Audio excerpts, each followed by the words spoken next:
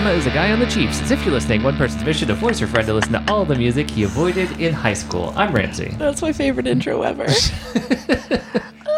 We're really dating this episode.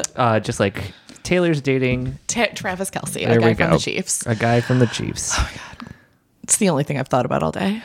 Football Heather, I feel like, has always existed, but really came into her own in like the last 3 years. I would agree.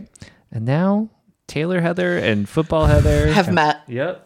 You are truly emblematic of America right now, Heather. It's true. On both sides. Yep. Ramsey. Heather. Big day. We did Our it. first book club episode. We made it.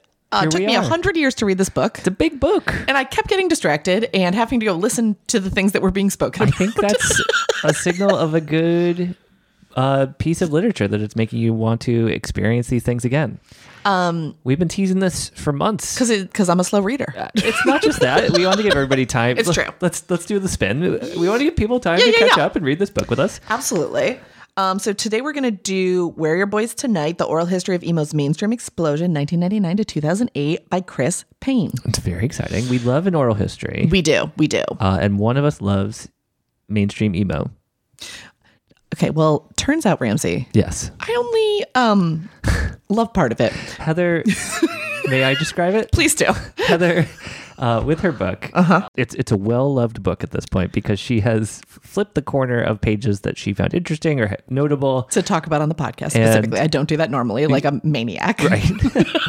And I would say the first 60% of the book is basically all turned pages. Correct. And then there's a chunk for maybe another 20% where she stopped caring. Or maybe, did you just skip a section so you could finish this book quickly? I just read the whole book. And then I just don't there's a couple like more at the that end. part. I'm interested to see where that falls exactly. It was that was interesting. I was just like, boring. Don't care. Yeah, for a good chunk there. So I guess, all right, so I don't know how many of our listeners have read this book. If you're interested in our show, you will still be interested in what we're going to talk about today.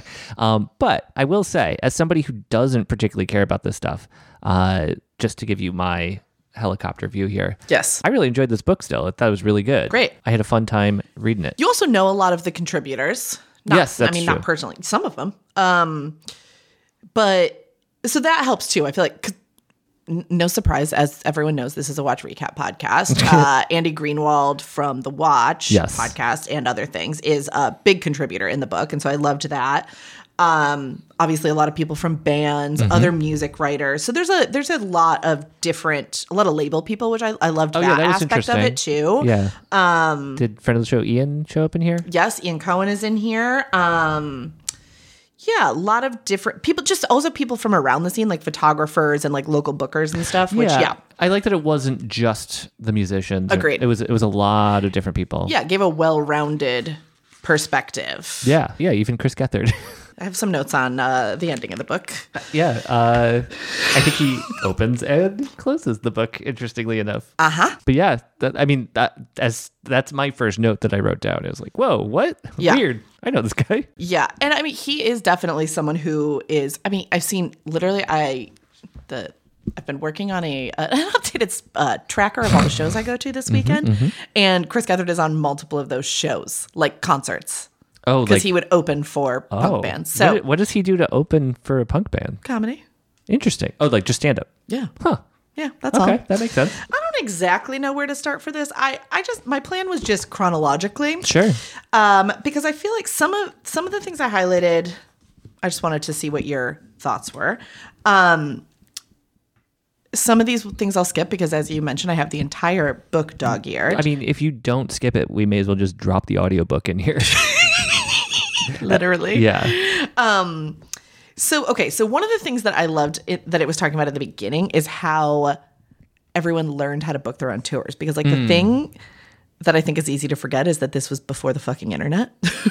Sure, yeah. And so that I just loved in and of itself because I feel like that plays into a lot of things later that they get into where it's like everyone is really self-taught in all of this in the very early days. Yeah, even though MySpace gets dropped in the title of this book, there comes a point. It actually made me think a lot about the comedy world during this time. Totally. Where like I think it was My Chem that they say figured out how to really harness the power. Fall Out Boy. It was Fall Out Boy. Yeah, I mean both of them. But Pete was like chronically online before we said the phrase chronically online. Yeah, Pete Wentz is all over this book. What a guy. Yeah. He's in the book. He's talked about because to that point, Fall Out Boy, I mean, Pete came from the hardcore scene, but then Fall Out Boy really, Pete was driving the marketing of that band for a long time. Yeah. Which is, I mean, not just why they were so successful. That first album is so fucking good, but he just knew how to be online and how to connect with his fans nationwide in a way that not every band in this book was doing. And then he starts reaching out to other bands that sound like him to produce and to put on his label. Yeah. So he is all over this. Yeah. I'm also going to interject. Please. No. Just as we go, my notes are also chronological because I just kept a document open as I was reading. You did the audiobook. I did the audiobook. Yes. So my first note is New Jersey! ! New Jersey. Followed very quickly by, who is Mikey Way? Do they mean Gerard? It's his brother. Well, I figured that out eventually, but I'd never heard of it. Sure. And then Gethard. Okay, yes. No, exactly. I'm still in the introduction. Oh, I'm sorry. No, you're quite all right. This is what I'm to the beginning of the book. Was wild. I think I got a little more loosey-goosey as we went on here, but I did want to call it, because this was something I just was like, as I was reading some of this, I wanted to just also ask you how much you were aware of this stuff, when it was happening, the fact that emo was often used as a homophobic insult, stuff like that. I do remember it being an insult. And I feel like I didn't realize the homophobia of it, but I do. That makes sense to me now. Yeah. I do vaguely remember reading an article around this time about the, I'll say surprise, but the surprising popularity of Morrissey in the Latin American community. Oh, yeah. But also, on the other end, how emo was used as a pejorative. Yeah. Totally. The other thing that I just wanted to bring up for the intro, because it obviously comes up throughout, is just this one quote, which I'm just going to read. Re-examining emo's pop years brought out many extremes. How young the participants were, how novel their fame was, and how much cash was being thrown around. How the internet felt like a savior for music and social connection. How male-dominated the bands on stage were, while the audiences were often predominantly teenage girls. That is so true. And I actually think this book could have talked about that even more than it did, because I think, girls were a huge part of the scene, and it was not reflected back by the bands that were on stage. Sure. And I often think too, it was a thing where, even if it was a lot of women, it's still it's touched on a little bit by some of the women in the book, where girls really had to prove their place in the scene. And also such a fucked up thing, because you're having to prove why you're here. Is it and that it's not to sleep with the band. Right. Because that's the default.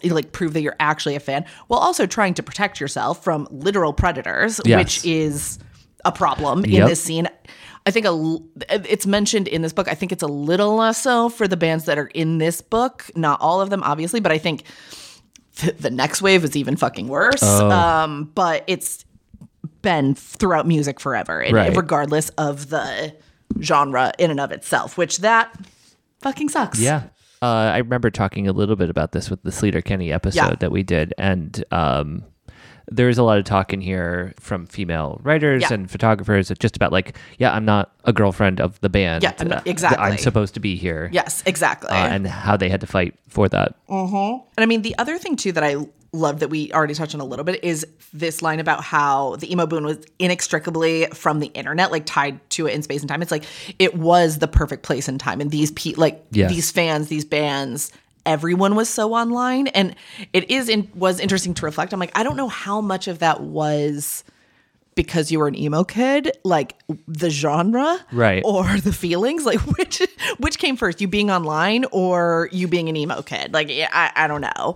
I did find that aspect of like the early internet, when the internet was so fucking fun, interesting.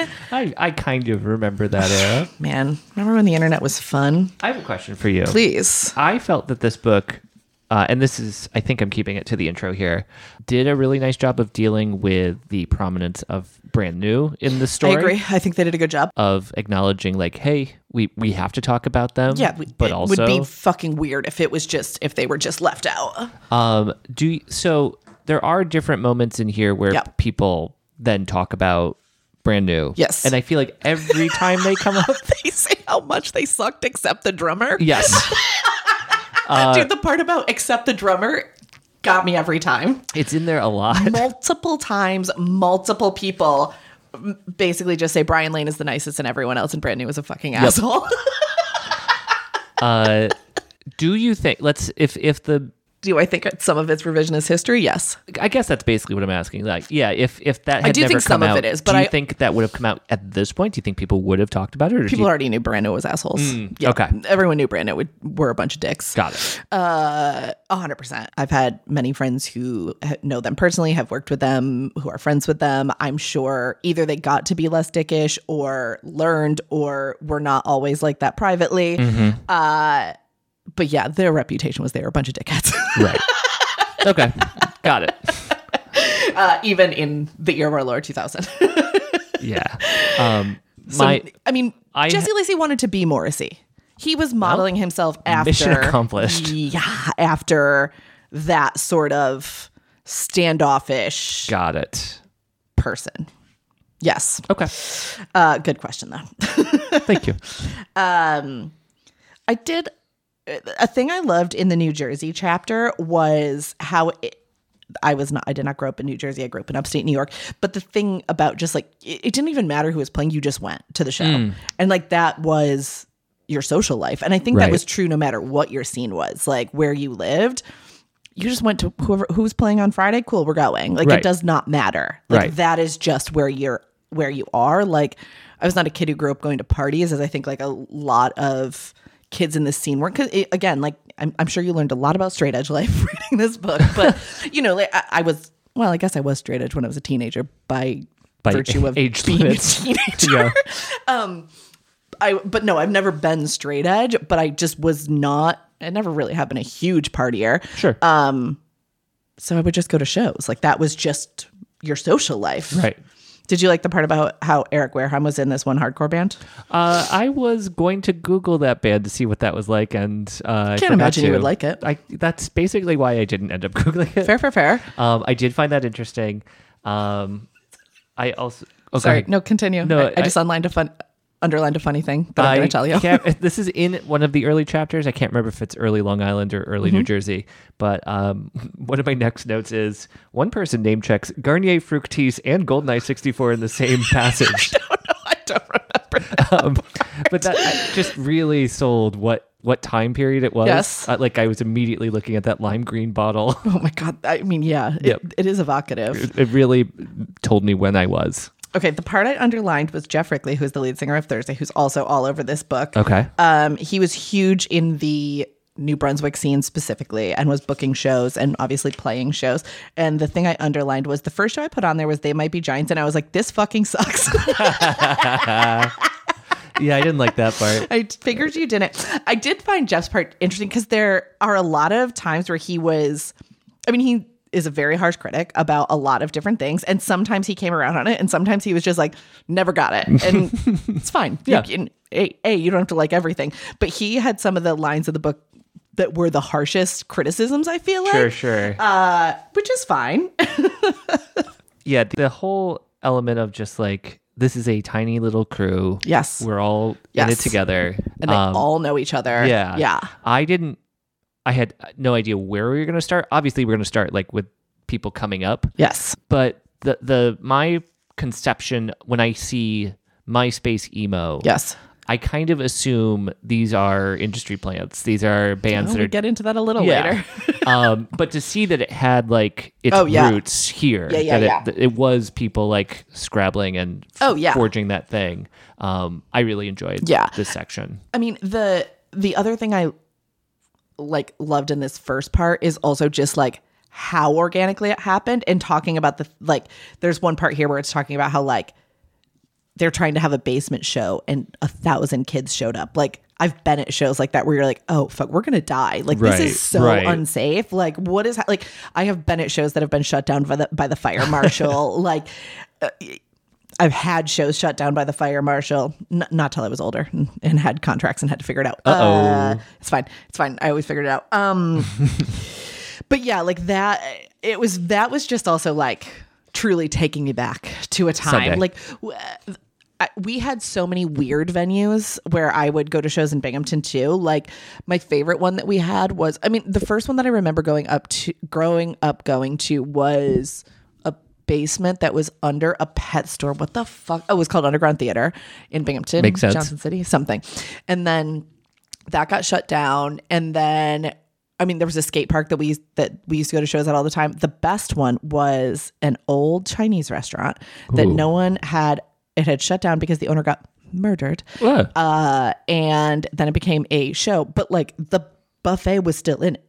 And so you would just like, the show was just like on the floor of a restaurant. Right. That was a big one. It was in a strip mall. Cool. I'm trying to remember other weird ones we had. I went to a literal basement one in Batavia once. Okay. That was like a crumbly basement. Oh yeah, I've been to several gross basement like shows. It felt like it was somehow like somebody dug this basement out they probably themselves for the show.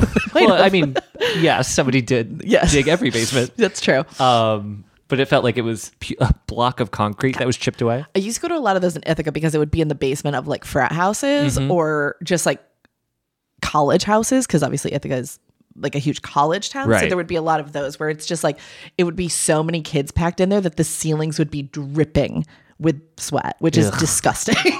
I would have to come home and shower after so many shows as a youth. I did go to a Binghamton like house show as well. Basically fun, but like it's impossible to not be crowded in with 1 million people. It's impossible. Yeah. And I don't remember it sounding truly impossible.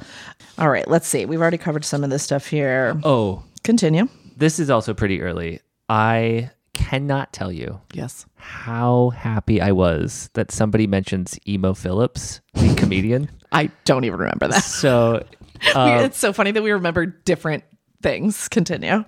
He is one of the best comedians out there, but he was big in the 80s and he's a weirdo. I'm familiar with his existence. Yeah, but like somebody makes the comment. Oh yeah, they were like, emo what? Like Emo music Phillips? About Emo Phillips? I do remember that. I forget who said that. And that made my day. That was good. Because I've been resisting making that joke for 360 episodes. That's fair. Yeah. That's fair. I want to talk briefly about the band Race Trader. Yes.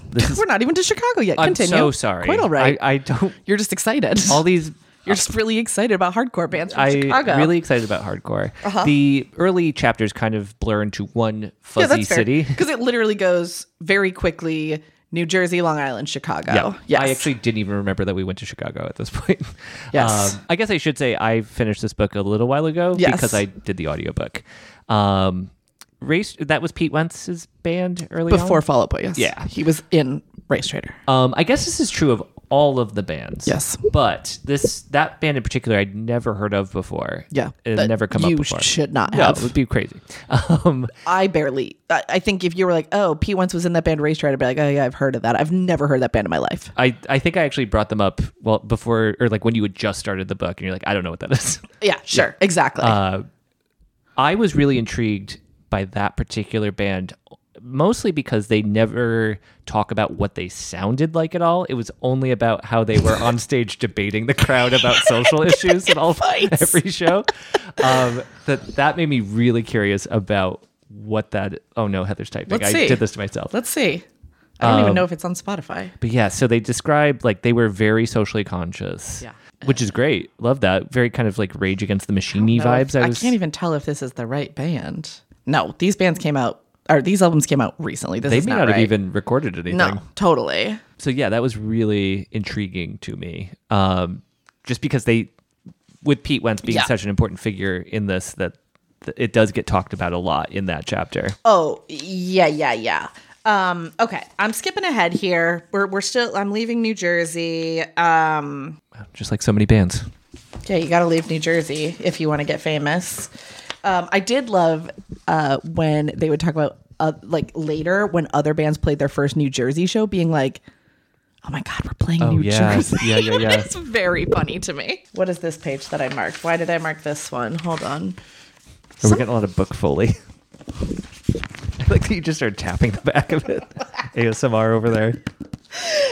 Sorry, it is hard for me to do it without making noise. Is there a Devo song called "Through Being Cool"? Let me check. Please do. Yeah, there is a Devo song called "Through Being Cool." They named it. So Ari Katz he worked at a record store in New Brunswick, showed Chris Conley Devo, and then he named the album "Through Being Cool." I just liked that. I didn't know that. I also didn't know that. I mean, and I've created a version of that album art. Yeah. I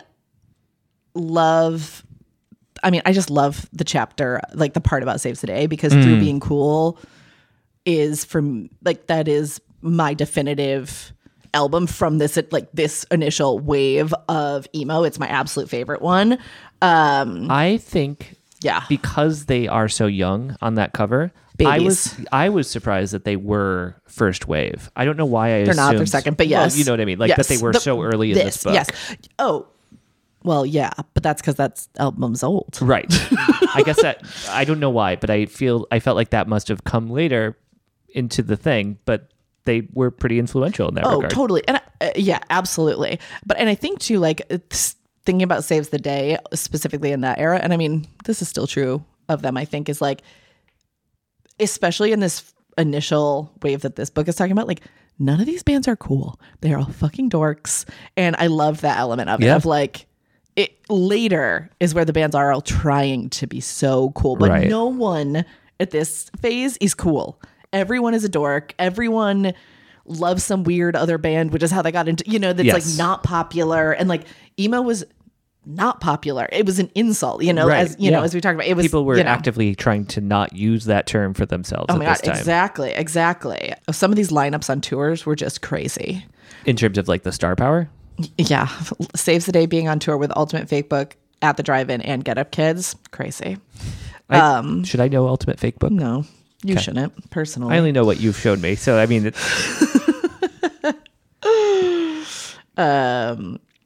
yeah. Oh, yeah. But then, like, Napster, that's crazy. Just thinking about that. And, like, that's how I found most of this music. Right. Because how the fuck else would I have gotten it? One of my favorite... I didn't have money. No. Yeah. I was a child.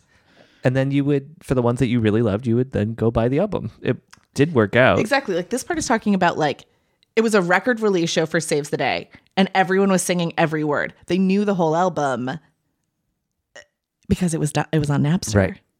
And, I think there's a part too where in here later where they get into it more, where I think they're talking to Chris Carrabba and they want him to talk shit on it. He's like, no, I was like, just I owe my career to this. Yeah, that is one of my favorite parts. Is, I think it's at the Grammys or something. VMAs, I think. VMAs. Some Warner executives bring Chris Carrabba aside. Because they were on they wanted them to all do like an anti-piracy campaign. And he just immediately shuts them down. Like, no way, I am not. And I really love that moment. Same. As much as I don't care for Dashboard, I do like that he knew how he got there. He knew how he got there. And also, like, he specifically in this genre has always been someone who has appreciated his fans. Like, I think, like, we'll get into that a little more when we get to, like, them popping off. But I'm sorry, I just love this part here. They're talking about, like, the Saves the Day rolling up, and they have a bus. It's the first band they've ever seen with a bus. Okay. I'm on to Long Island. I'm cruising ahead here. Got this into chapter 2 now. I swear to God, I'm going to go faster. I mean, we're covering a lot of the topics broadly anyways. In this Long Island chapter... Yes. I want to know how much you knew about the beef. Continue. Only we did talk about it early on. Yeah. And we did like a two in a row episode thing early on. So I did remember a chunk of that. Okay. I still don't feel like I have any real context. Because no one wants to really talk about it. And also it was nothing. That's the thing. It seems like this was all Yeah. I feel like they don't want to talk about it because they recognize it's stupid. Because they were 17. And it's better as lore. Yes. I agree. Like it was probably just like, yeah, you're talking to my girlfriend. And now now we're in a fight. Now we're in a fight. Apparently, Daryl from Glassjaw went on a rant about hipsters. And that was another moment that really solidified Daryl this. Would continue.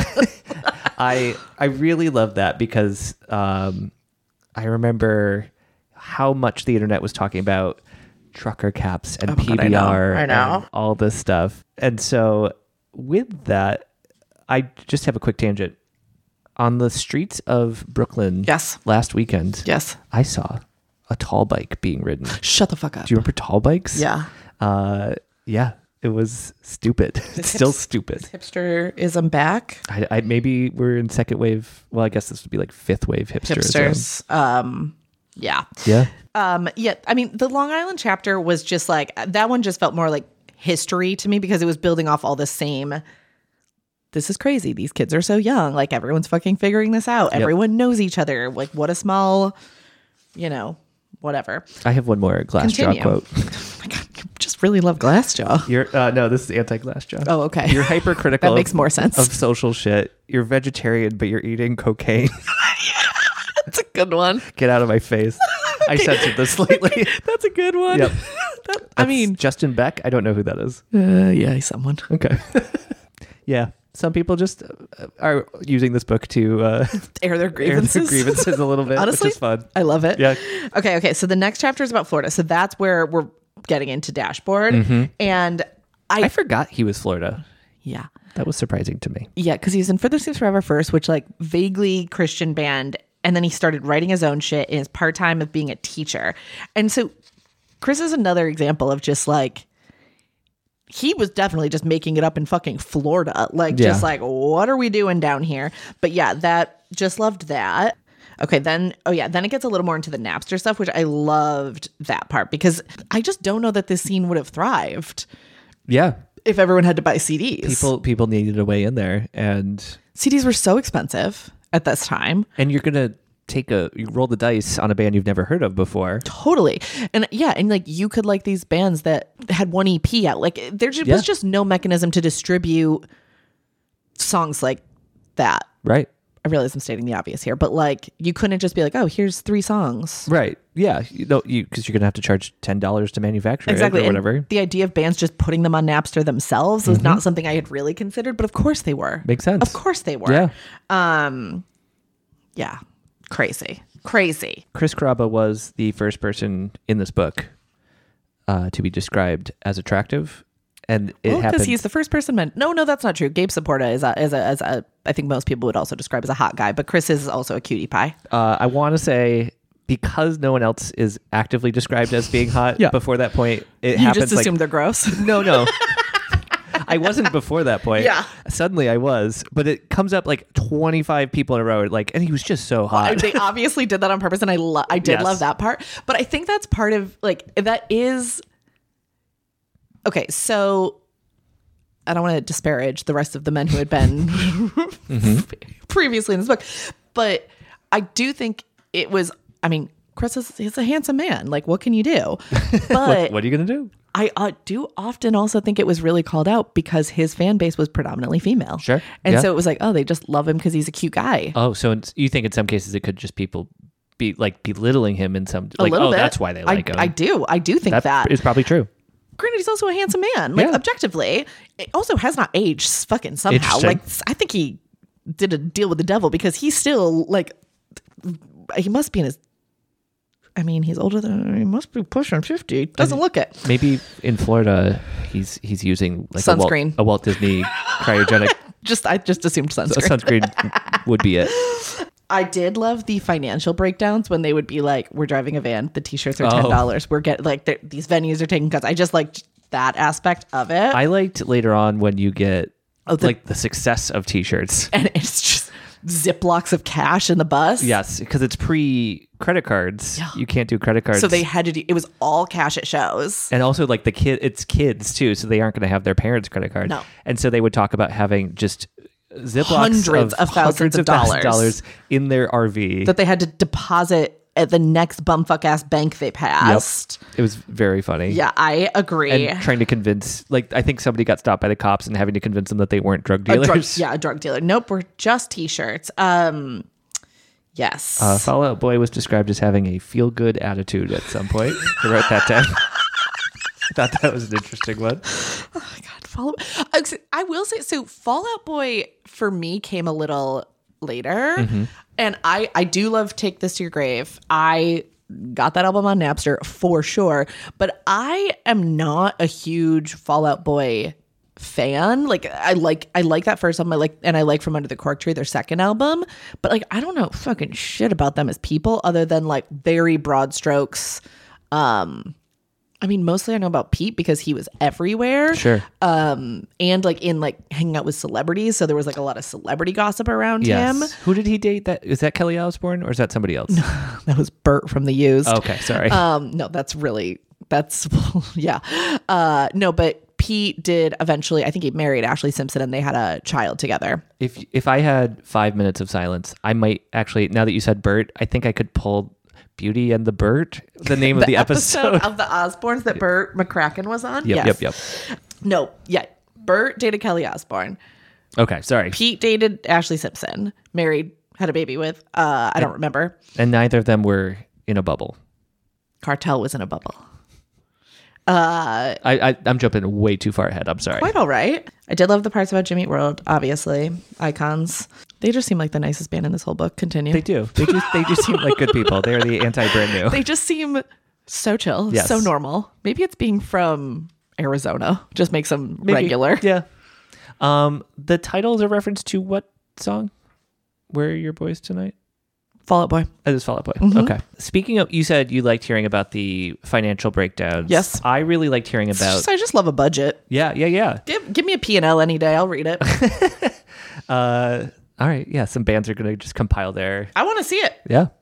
I couldn't help... I know I've already done this, but I couldn't help but compare a lot of this early stuff to people trying to make it in comedy and that sort of thing. I'll play you the Fall Out Boy song. Continue. Continue. There you go. I really liked hearing about Andrew McMahon. Oh, yeah. Having to rent a motorcycle trailer for his piano. Yeah. In those early days, it was insane that something corporate toured with a piano. Right. Like, that makes sense. You made your life so hard. Granted, it was also the selling point of like this band's unique thing. But yeah, that's crazy. Yeah. That would be... Yeah, it's just like, an extra hurdle. These fucking like scrawny little California teenagers trying to be like, oh, we need to unload this piano. Awful. It's crazy. Okay, we're back in New Jersey. What's happening over here now? I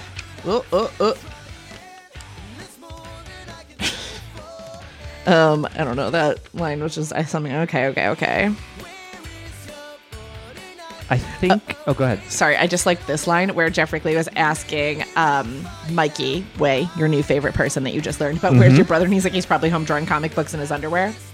Turns out he was, because then he made a fucking television show. Yep. Yeah, I like... It's almost like foreshadowing everybody bringing up... Umbrella Academy? Always drawing. Yeah, exactly. I was going to Google what he did for DC, because that does come up. Yeah. I will find out. I also really enjoyed how often it was mentioned that Gerard was smelly.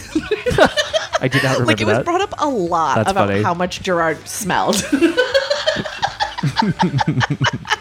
Oops. Especially in the early days when he was like still drinking. This part just called him Gerard dressed like a fucking nerd. Huh? I mean, My Chem we've also like covered a lot on this show. Like I have listened to My Chem. I am not a big My Chem person, so a lot of this was interesting to me as well. Just like learning about what their process was and like their come up story, because I just like wasn't paying attention to them. I think in a lot of ways they are the center of this book. I agree. They're on the cover, right? Yes. That to be fair, I take the sleeve off when I read books. So yes, they are. And I knew what the cover looked like, but I couldn't remember if it was him. That's Gerard. They like there's a reason Fall Out Boy only mentions them in their cover of We Didn't Start the Fire. It's true. That album really seems important to this scene. The Black Parade. Black Parade, yes, absolutely. I mean, I think it's the peak. Yes. It was the peak and then the downfall. I think 100%. And so hearing that context was really interesting to me. I agree. Yeah. One of my favorite moments, speaking of money and T-shirts, TBS. What band would that be? Take It Back Sunday. Okay. Love that you were using the acronyms, but not well enough to have it stick in your brain. Continue. I also wrote TBS ? So I think I lost track of who this was. Okay, continue. Nope, it was a brand new shirt. Now I've got it in the texture. Was it the mics are for singing, not for swinging? No, it is not that one, but you're going back to the Feud? Is that what that was Yeah, from? that was for the Feud. No, they made a shirt that was at Hot Topic that had a photo of a BMX bike on it. Oh, yeah, and they just copied it from the clip art? Stole it. I mean, and then the early internet was crazy. But the fact that it made it to Hot Topic with a stolen image, they had to pay the guy off. It does not surprise me. At this era, you would just Google it. Yeah. Do you remember how much they paid the kid who took the photo? It was like $100 or something crazy. $1,000, yeah.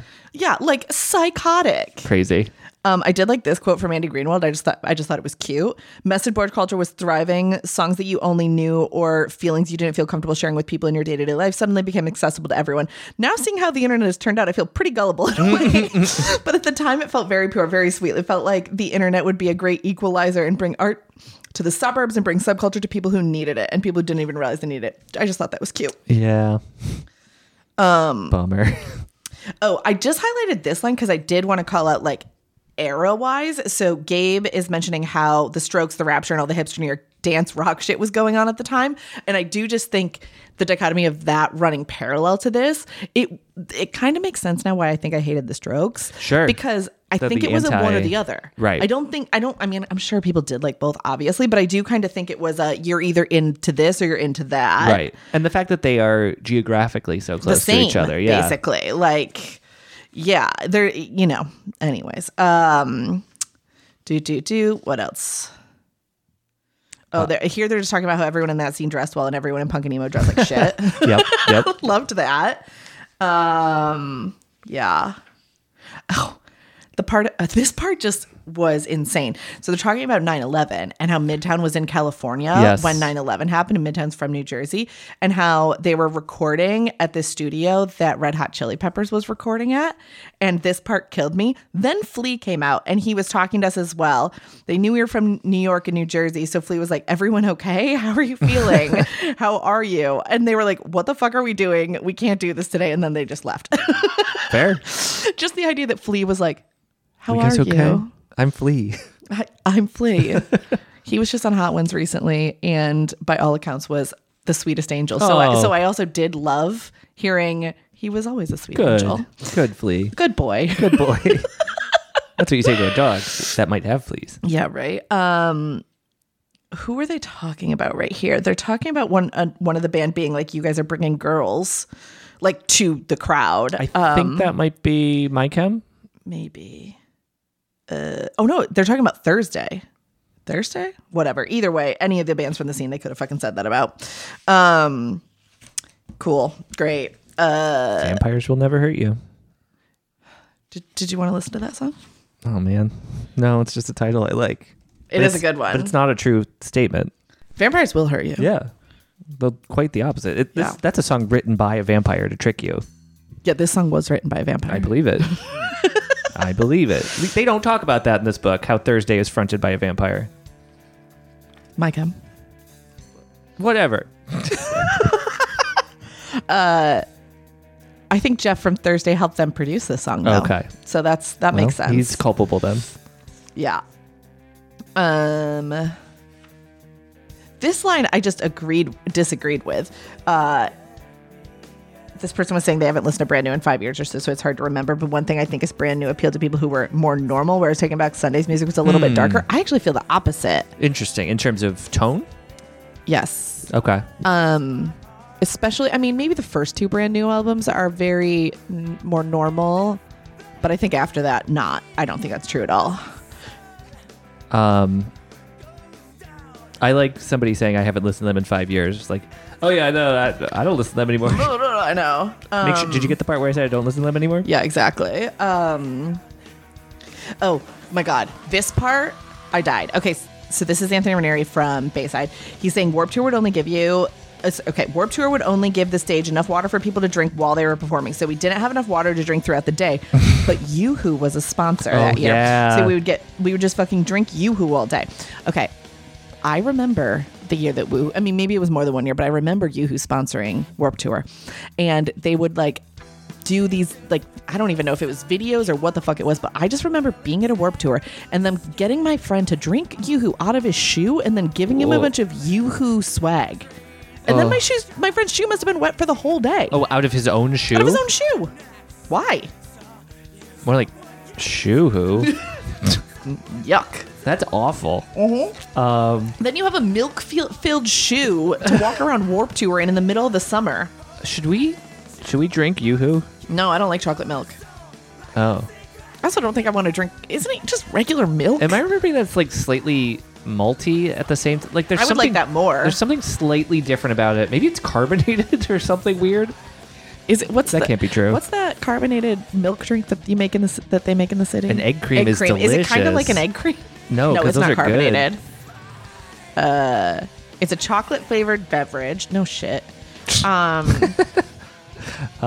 Did you think we were going to be Googling Yoo-Hoo today?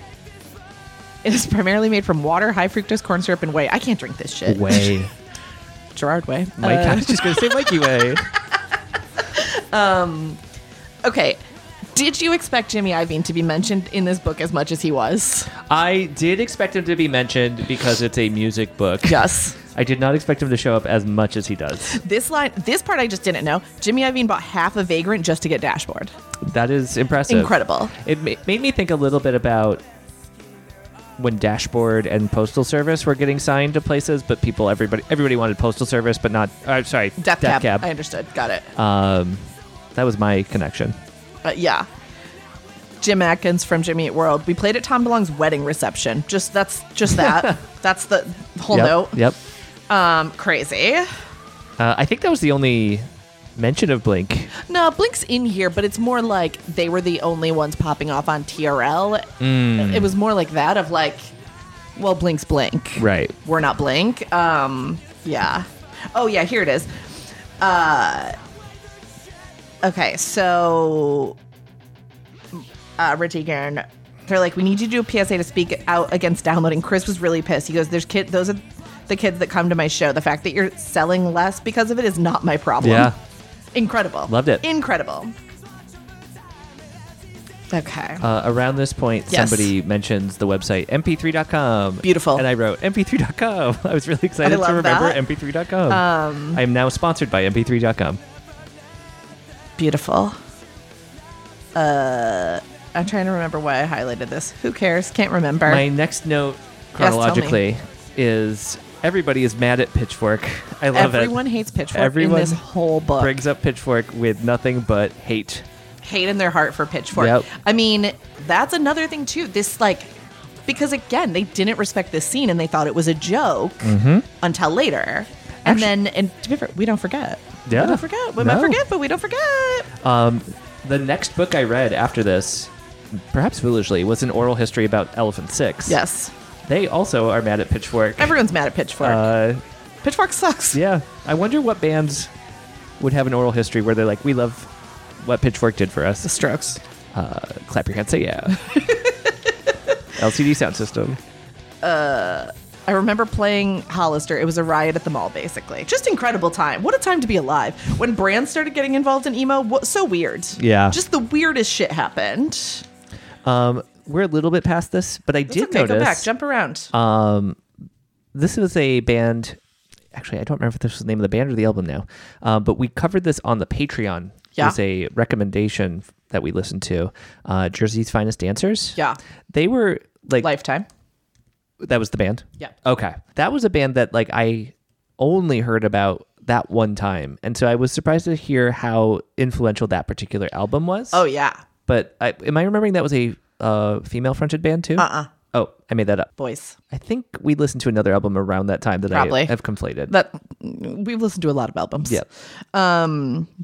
Either way, yes. I don't really remember anything about that album, clearly, because I just got it completely wrong. But that got mentioned a lot for a chunk. Especially for the New Jersey scene, obviously. But that was I mean, that album is from 97.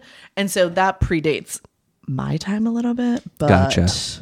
Oh, I just loved this part, but it's just because I love Andy, about how he was writing a story for Spin. It was in Chicago and Mike Hammond opened for the U's before 3 Cheers for Sweet Revenge came out. I had one night in a room at the Hard Rock Hotel in Chicago with Bert and Gerard. Gerard wrote, "You know what they do to guys like us in prison," about that night. Just there you go. Crazy. I have a general question for you that this sort of opened my eyes to. Obviously, for this generation of people in the industry, the Grammys are cool, but like, who cares? One gives a shit. But it does seem as though the VMAs are actually important. Yeah, we only cared about the VMAs. When did that stop? That's a good question. Because Rich Egan is talking about canceling a tour in the UK to go to the VMAs when they got nominated. I mean, think back to that era. That is the era of TRL. Like, that was what mattered for music, especially for kids. Right. I still don't give a fuck about the Grammys. I'm sure artists do, obviously, but like, that is not a thing. I don't know. But the VMAs, like, I watched every single one for years and years and years. I assume that stopped being as important when MTV stopped playing fucking music. Oh, yeah, that makes sense. Like, I mean... So, like, around the time TRL died. Yeah, I think, honestly, I just think they lost their cultural foothold in music, which is fucking crazy because music isn't their goddamn name. But, yeah, I just think they stopped being a tastemaker in music. That makes sense. Yeah. Okay. Good question, though. Well, thank you. Similarly, I will say... Yes. Neutral Milk Hotel just got their first Grammy nomination ever this year. Oh, what? For they just put out a box set of the full works. That's some revisionist history to me. Yeah, that's I think it's that's for like packaging, when Pitchfork but... re-reviews an album. You know what album they re-reviewed? In the Airplane Over the Sea. Oh, it's 10 now. Wow. So when they're talking about, I just loved this line. They're talking about Max from Say Anything, and they're talking about, someone just said he's the first person who wrote meta about music, about emo, and I just loved that line about him. His whole story is crazy. I don't know how much of that we went over when we did that album. I don't remember hearing much of that before, yeah. Yeah. I mean, to be fair, also, I'm not an expert in it, and I don't remember all of it, and it's like not something I want to like skim over lightly because... obviously it's like serious mental health issues. Yeah. This part, I died. I loved it. So it's Rob Hitt from Midtown saying people realized they could customize their MySpace page, a massive header at the top, additional audio or mailing list signups, all sorts of things, just embedding HTML, CSS, and JavaScript in the page. I think there's a whole generation of damn good developers who started because they were social media people who liked music and wanted to customize their MySpace pages. I learned to code on MySpace and LiveJournal, and I literally went on to be a web developer. You are one of those people. Beautiful, beautiful, beautiful, beautiful. And that quote is followed by a quote from friend of the show, Tom Mullen. Oh, what did he say? MySpace was this little beast that few people realized at the beginning, but then slowly everyone was crap. We need to get really proficient in this. Yes. Use the word crap. Crap. Very Tom, to be fair. I did do the audiobook, and one thing I want to say is when it mentions that somebody, like when it's laughing in the text, it says ha ha ha. I listened to, I wanted to see what the audiobook sounded like because also just free audiobooks just happened on Spotify. And I literally got one that was a ha-ha and it goes, ha-ha-ha. It would do it so fast and weird. Yep. But he's not going to fake a laugh either. No, it was so funny. I don't know. I wouldn't have read it differently, but it's just strange. No, I literally checked it out yesterday after I finished this book because, also, if you didn't know, you can get free audiobooks on Spotify now. And I was just curious because you had said you had listened to it. I was like, I wonder how they're doing the different people, which they're not. They're just saying their names. Travie McCoy. Yeah. It was crazy. Yeah, exactly. Yeah. I love the short ones. That's very funny to me. Like it's different. I feel like if it's a whole paragraph, but there's when it's just everybody saying the same thing over and over again. Yeah. I do love where they all start to mention like you were going to shows and you could start seeing the shift of like, this is something is happening. Like there's money now. Yeah. Okay, here we go. We're still in the section where I was marking pages. This part is I just marked was just about kind of how everyone was having a mental breakdown or like losing their minds. Andrew McMahon literally has cancer. Pete Wentz literally tried to kill himself. Like, just like everyone in this chapter is having a mental breakdown. Is this when we're like super mainstream at this point? It's like about to pop off, or like is popping off, but it's still at the beginning, I would say. And it is crazy. Like the fact these bands were on the road 45 out of 52 weeks of the year, like crazy. And it really was like no one was talking about mental health at this time. No, like, right. Yeah. You know, literally, or physical health. Andrew McMahon is like literally dying, and he's just like, oh, I guess I got to get off tour. Like, so crazy. I guess I won't be able to load jump my piano.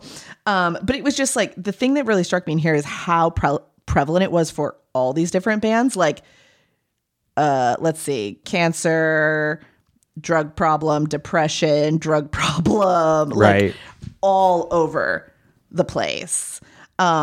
A lot of people, I do feel like got sober fairly early, but not everyone. Yes.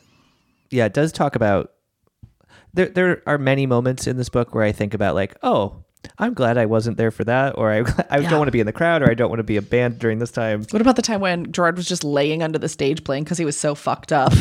That sounded like a terrible show. Yeah. So many of these are like, oh, I'm glad I didn't spend my money there. Another tangent-y question. Please. Something called Steven's Untitled Rock Show gets mentioned a lot in here. What is that? It was a show on Fuse. Fuse. I forgot about Fuse. Fuse was more important than MTV for this scene, I would say, because they were playing more of this. That makes sense. Scene. Like where TRL might have just been playing the My Chem and the Fallout Boys, and like also Britney and NSYNC. Exactly. Steven's Untitled Rock Show was playing everything else as well. Who is Steven? Is he just a host? Yeah, he was the host of the show. Paramore. Ah, yes. This was interesting. So we start getting into Paramore. There were truly like 0 women. Yes. In the scene at this point. Like there were, but they were not as big as any of these other bands. And it was fucking few and far between, baby. I think basically they tried to Avril her at first. 100%. Her what's the word I want? Challenge her I can't think of the word I want. Just like her struggle with what to do in terms of the contract was she really wanted to be a band and they wanted her to be Hayley Williams. And the part where she says like, I did sign the contract that was like just me as the songwriter. And it caused issues. And I'm sure it did. Yeah. But she elegantly says like, and they told me a lot of other bands do this. I'm not going to name names. Yeah, exactly. Yeah. I did love that. Yep. And I would like those names to be named to me. You can whisper it in my ear. I don't, you know. Hayley, if you want to come on the show. And tell me. Well, no, because you can tell me not on the show. Oh, true. Well, I mean, if you're coming over. Yeah, if you're coming over to whisper in my ear. This I just highlighted because I just loved this part. Well, first of all, that Wes Borland was in from first to last. Didn't know that. And then they used to come on our tour bus and play Halo. Sonny Moore's Halo name was Skrillex.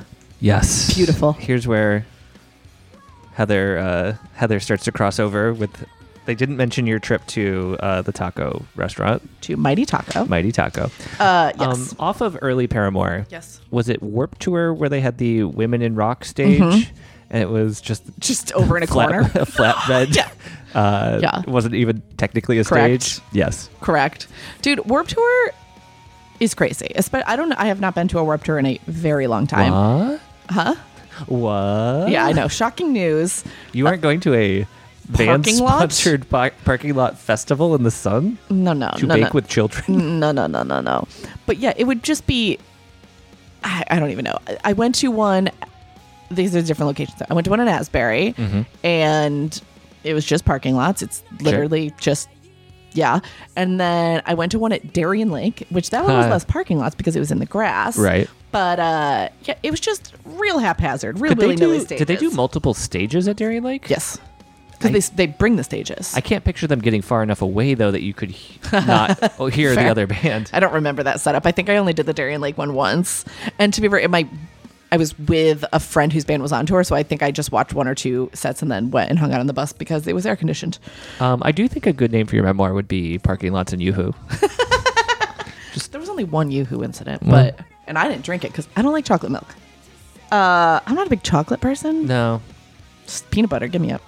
Can I tell you one more This is a thought I'm not proud of. About Yoo-hoo? Okay, go on. One more Yoo-hoo thing. One more Yoo-hoo fact. Well, we'll see how this one goes. Maybe I got more. Okay. No, when they were talking about Haley being pushed off to the side on that dumb stage. Yeah. The Shira Girl stage. That's it. Thank you. I couldn't think of it. I did think, well, that first album wasn't very good. I do agree. But then Riot happened, and God bless. Yeah. Yes. I did also... Oh, hold on. I lost my train of thought. Oh, I did also love the... how much they were highlighting, like, they were like 15. Like, yes. They were literal babies. So young. That was crazy. Young. So young. Oh, literally, I highlighted in the next chapter, because the next chapter is starting to get into Panic at the Disco. They literally went to record right after they graduated high school. Crazy. And the fact that we've been talking about that way for so long, too. I can't remember which one is in Panic. Mikey. Yeah. Wait. Sorry, what? Wait. No. I always do this. Panic and My Chem different bands are merged together in my brain. Yes, we've been through that. But yes, different bands. Never mind. This is the band that it talks a lot about the lead singer sounding like Pete Wentz. Yeah. Patrick Stump. Yes. But Pete Wentz signed them. Yes. I can't say that I heard when we did it before. Let's see. But I also don't I wouldn't immediately know oh, that's what Pete Wentz sounds like. Okay, so that would have been coming off Patrick Stump. Patrick Stump is the lead singer. No, I'm saying as I'm listening to Patrick Stump, I wouldn't be able to pull what Pete Wentz's voice sounds like to then say oh, this sounds like Pete Wentz. Okay, hold on. Wait, did I? You're losing me because you're actually confusing me. Okay. So the lead singer of Panic at the Disco, is Brendan. Hold on. Now I'm having a fucking short from the circuit. Taylor Swift. Yes. Sorry, No. Brendan Urie. Sorry. Yes. There's a lot of names happening, and then Patrick Stump is the lead singer of Fall Out Boy. But Pete Wentz signed Panic at the Disco. Okay. Yes. So I just merged. There's a lot of things happening. Got it. Okay, so hold on. I want to do this. There's so many names in this book that I've never heard before. Well, I think you're doing a very good job because there are so many. There's names I don't know, and so it's okay, sorry. Sorry, I'm starting a new thread while you're wrapping up another one. Jonah Bayer, Vanessa Bayer's brother. Yes. I was just excited for that connection. Yes. What did he do? He was a writer? Okay. Wrote for AP. Cool. But yes. Okay. This is Patrick Stump. Okay. Actually, let's do Saturday.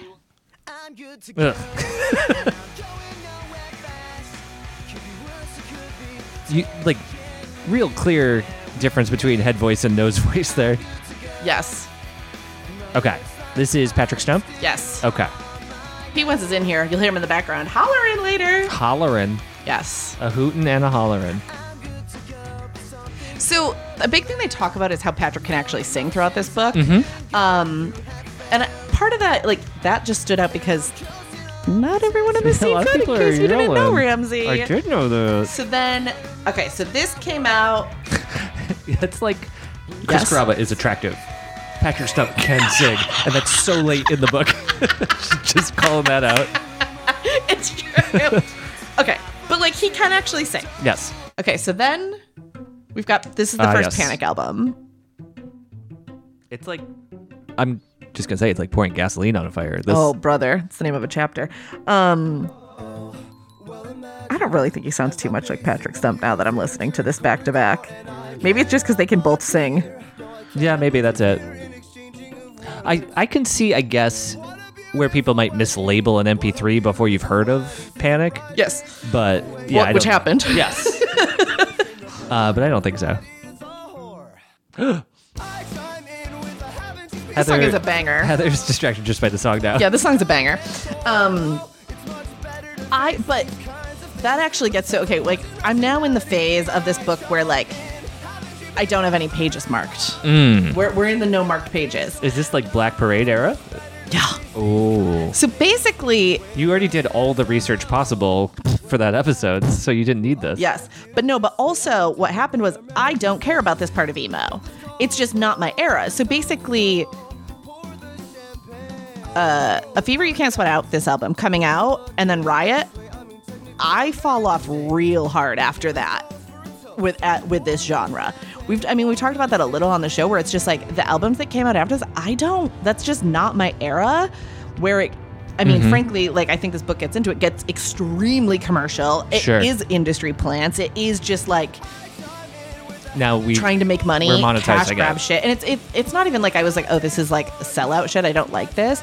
Also, I was just getting older. And they get into that a little bit in the book too, where it's just like, I just aged out of some of it. Yeah.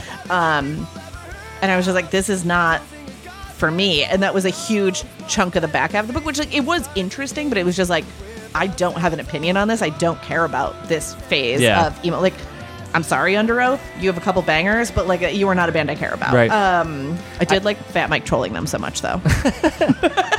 I do have a quote about the Black Parade from Mikey Way that I want to read. Please do. Just because it spoke to me. Yeah, please. Gerard came up with the concept of the Black Parade and had costumes and characters immediately, just drawing them in his notebook. I heard the title, and it was one of those moments, like that shot in Jaws where they zoom in on Roy Scheider. Loved that. You know the one I'm talking about. When Gerard told me the title of the album and showed me the picture, I remember feeling very similar to Chief Brody from Jaws. he felt like, we're going to need a bigger boat. He felt like the boat that he was in was not big enough. Was not big enough. Which, you know what? Chief Brody was right. That boat was not big enough. And you know what? Mikey Way was right. Yeah. It was an album that was important. It was important. And they did kind of stop being a band for a while after that. So he was right. Mike Hem did? Yeah. Huh. They just couldn't follow it up? I don't know. Okay, hold on. Let's look at their discography. They did take a big break. I actually just can't remember what years that would be. Please hold. Mm-hmm. Please hold. I need to go to my little charty chart. Jason Pettigrew says, I thought Black Parade was going to be an absolutely magnificent realization of the Mike Hem vision or a failure. There was nothing in between. Okay, so basically they stopped doing anything from 2013 to 2020. Wow. Yeah, that is a big gulf, especially with such a huge album. Yes. And, okay, so it was... Black Parade came out in 2006. And then their fourth album came out in 2010. So even that, 4 years in between those. So I do think they probably did struggle to do a follow-up, which, like, huge album. And also, like, a very creative album. God, this song fucking rules, too. This isn't Black Parade, though. This is Three Cheers. Can I go back to the Fat Mike trolling Under Oath? Please do. We have not done Under Oath on the show. No. They don't know that we will. Continue. This is the band that was... They're fun. They have songs I genuinely like. I don't think I like an entire album by that band. He was making fun of them for being Christian. Is that... Yes. I mean, I'm boiling it down. Yes, but yes. Yes.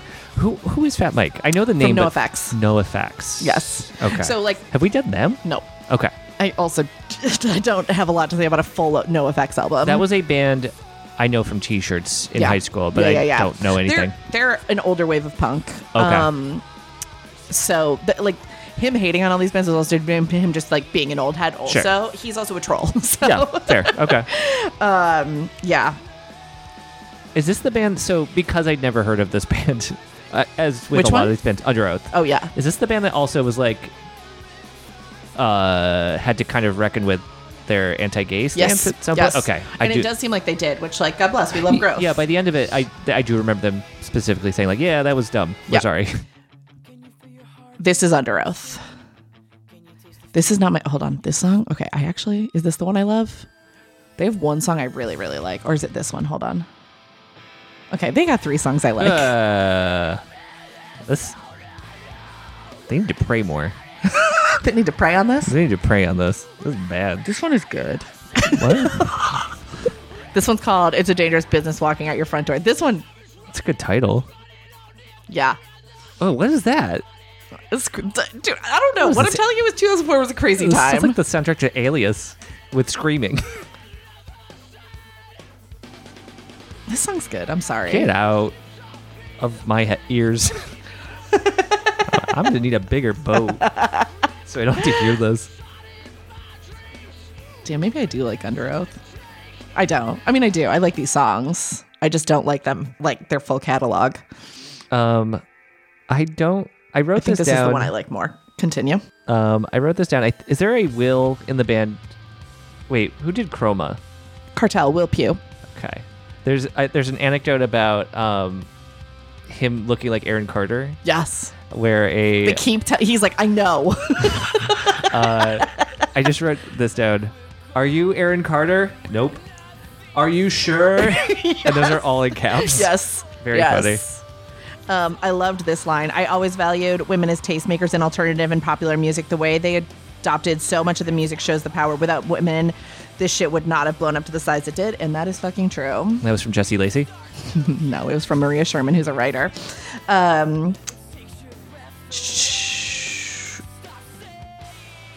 This whole chapter, like, there's a bunch in that. Like, Leslie Simon was a writer for AP, and she talked about how hard it was for her to be a female writer. Even just compared to her male writer, like the male writer she worked with, just like she wasn't in that boys club. Yeah, that was really interesting to hear her talk about, like, what she would do to kind of, like, get bands to to trust work with her. Yeah. Yes. Yeah, you are not going to like Under Oath. No, I can tell you that I already do not. I wrote down, love hearing about this dumb Bubble show. Oh my God. You would have really loved the Bubble. I don't, like, genuinely? No. Okay. To make fun of. I wrote, we should watch one. It was psychotic. It sounds stupid. And it was so stupid. It was basically where the Intrepid is where they did it in New York City. It was out on one of those piers. And I also think a hurricane came when it was filming. I don't know if that's a false memory, though. I don't remember them mentioning that. No, they didn't mention the book, but in my brain that happened. I don't know if it's real. It feels like exactly the thing they would manufacture for the show. They were sponsored by Dr. Pepper. Yeah, so they had I do remember constantly that. drink Dr. Pepper or fake it. They constantly drank alcohol out of cups that said Dr. Pepper, which is so funny. That's so funny. The one hurricane thing, which I mentioned to you in person the other day, that I think is insane. They were talking about Fall Out Boy and Mike Hem were talking about performing at the VMAs. Oh yeah, and it was in Miami, and it was the day before Hurricane Katrina. Just them talking about like Jeff Rickley mentions Jay-Z in this book like 15 times. It's so weird because they were on the same label. Yeah. But they were talking about how it was like pouring and pouring and pouring because obviously the hurricane was hitting Miami a little bit before it hit New Orleans. And then it just stopped while they performed. But that was the first time that Mike Hem ever performed. I think it was they maybe debuted Helena, which I already played. Yeah. And them just being like, oh, fuck. Like, so crazy. But then Fall Out Boy was like Rihanna's backing band during the VMA. So crazy. Right. So crazy. I think, am I remembering that performance opens the introduction or like early on in the book as like a high watermark? Yes, I think you're right. I think you're right. Pun not intended. Oh, yeah. I know you didn't do that on purpose. Nope, that was completely unintended. We should watch that at some point. That VMAs? Yeah, let's watch the whole VMAs. Okay. Probably impossible to find. I agree. Too sad, but the Bayside stuff didn't know about. So sad. Yep, that's all I got. I remember that at the time. That was very sad. And I know that stretch through the Rockies is like a very treacherous. I mean, I fucking have driven it in a snowstorm. It's a literal nightmare. Yeah. But I know other bands who have gotten in accidents there. It's like a very... it's horrible. True nightmare. I don't remember which label they were on, but they spent a lot. They were on Victory. They spent a lot of time talking about the owner of that being super cheap, fucking sucking shit. Yes, not being good, but actually really stepped up. Then yes, 100%. That was very nice. Yes. Well, and it did sound like their description of him, which yes. People who are on Victory fucking hated being on Victory. But I also love the other bands pushing back and being like, you're only as big as you are because you were on Victory. Right. So there's some of that. But yet, I think his name is Tony, the owner. That sounds right. Yeah, they were talking Tony, the owner. Tony, the owner. But they were talking about how like he was cheap, but not when it mattered. Right. Like he would do a lot of crazy show promotion. Up for the bands, but like not pay you your fucking royalties. Yep. Like, which is a very interesting dichotomy of a person. Yeah. Like... very, very weird. I did want to call it this quote, which is from Leslie Simon, she was a writer for AP. This is not a scene where people felt comfortable being themselves. If you were different, you could see by the representation of those playing the instruments and singing the songs, and also in the faces of the crowd. There are some exceptions, but again, in the 2000s, there were not many people of the BIPOC community in the scene. There were not many open out members of the LGBTQ community. It was noticeable, though not often brought up in conversation. And that's something, though, that I feel like has changed in a very positive way, but was 100% true then. Yeah, then Band in the Bubble, iconic. We love it. I did not. She also in that quote mentions that Brendan was in Kinky Boots. I did not know that. Oh yeah, he was in Kinky Boots. That's fun. Yeah. It was in the era where every person in Kinky Boots was like a celebrity. I kind of forgot about it was like Neil Patrick Harris, Brendan Urie, the guy Diggs from Glee. At one point, maybe? I don't even know. Yeah. I do just love them talking about the My Chem reunion show in 2020, maybe before the pandemic. Yeah, one of my last notes is MCR reunion is really nice. It's just everyone's just being like, oh, it's like a family reunion. It's so wholesome. That was a really nice thing to close on. And okay, except we didn't close on that. We closed on the longest quote from Chris Gethard that also had nothing to do with what we were talking about. And that is my biggest complaint. Okay. Why are we now just talking about, it does not, we should have ended with the Jim Atkins quote before that. Why is there a 2-page quote from Chris Gethard about hanging out with Ian MacKaye? No reason. I thought I fucking hated it. I thought that was an interesting anecdote. No, but why is it here? I finished the book and said to a friend of the show, Mo, Chris Gethard opens and closes this book? Why is he closing this book? It had nothing to do with anything. I literally just wrote a big question mark next to it. Yeah. I hated that. Chris Gethard really wanted you to know about Discord. Like, I agree it's a cool anecdote. Yeah. About like how this scene is cool, but like... strange. Anyways, that part made me mad. That was Heather setting the book down on the desk. Okay. All right. Fully. That was it. That was the whole book. Overall, I really liked it. I did too. It was a nice trip down memory lane for me for a lot of it. Yeah. And I learned some things too. Listeners, I don't know if you read this with us. If you did, and if you have any other points that you want to make about it, please let us know, because we're bouncing around a 300-page book here. So, yeah, that's a lot. That's a lot. And the good tip on the audiobook being on Spotify. Yes. Didn't know that. Yes. Because I'm on Apple Music. It's new. It just happened like this week. That's cool.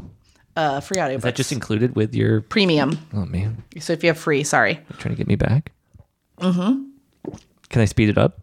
Yeah. Oh, no. Okay. All the way up, baby. Oh, no. I know. You might have... I know. Okay. Great. Yeah, I really enjoyed this. Like I said, this is it was interesting, and like in the same way that I read an entire oral history about ESPN without caring at all about it. Yeah. It's still fascinating to hear people who were there talk about what it was like to build the thing. And you definitely get that in terms of the scene. I agree. Good job. It was fun. Chris Payne. Yeah. I liked it. Have you read any? Is he a music writer? Probably. And you probably have read something he's written. I'm sure. I think he talked about it in the end. I don't remember. Yeah, I think he wrote for other publications. Good job. That's all. Listeners, thank you for listening to this. Yes. If you would like more non-book content, if you have a book recommendation that we should do on a future book club episode, a new type of episode we just invented, yep, let us know. Heather, where can we find you online? At Heather Shea. How about you, Ramsey? RamseyESS.com. If you want to go to our website, ifyou'relistening.com, you can get playlists, merch, a link to the Patreon, our bios, and a place to recommend albums that we should cover, or books. You can throw a book in there. However you want to get it to us. I don't care. Yeah, just send it on over. I'll figure it out. Perfect. Goodbye. Bye.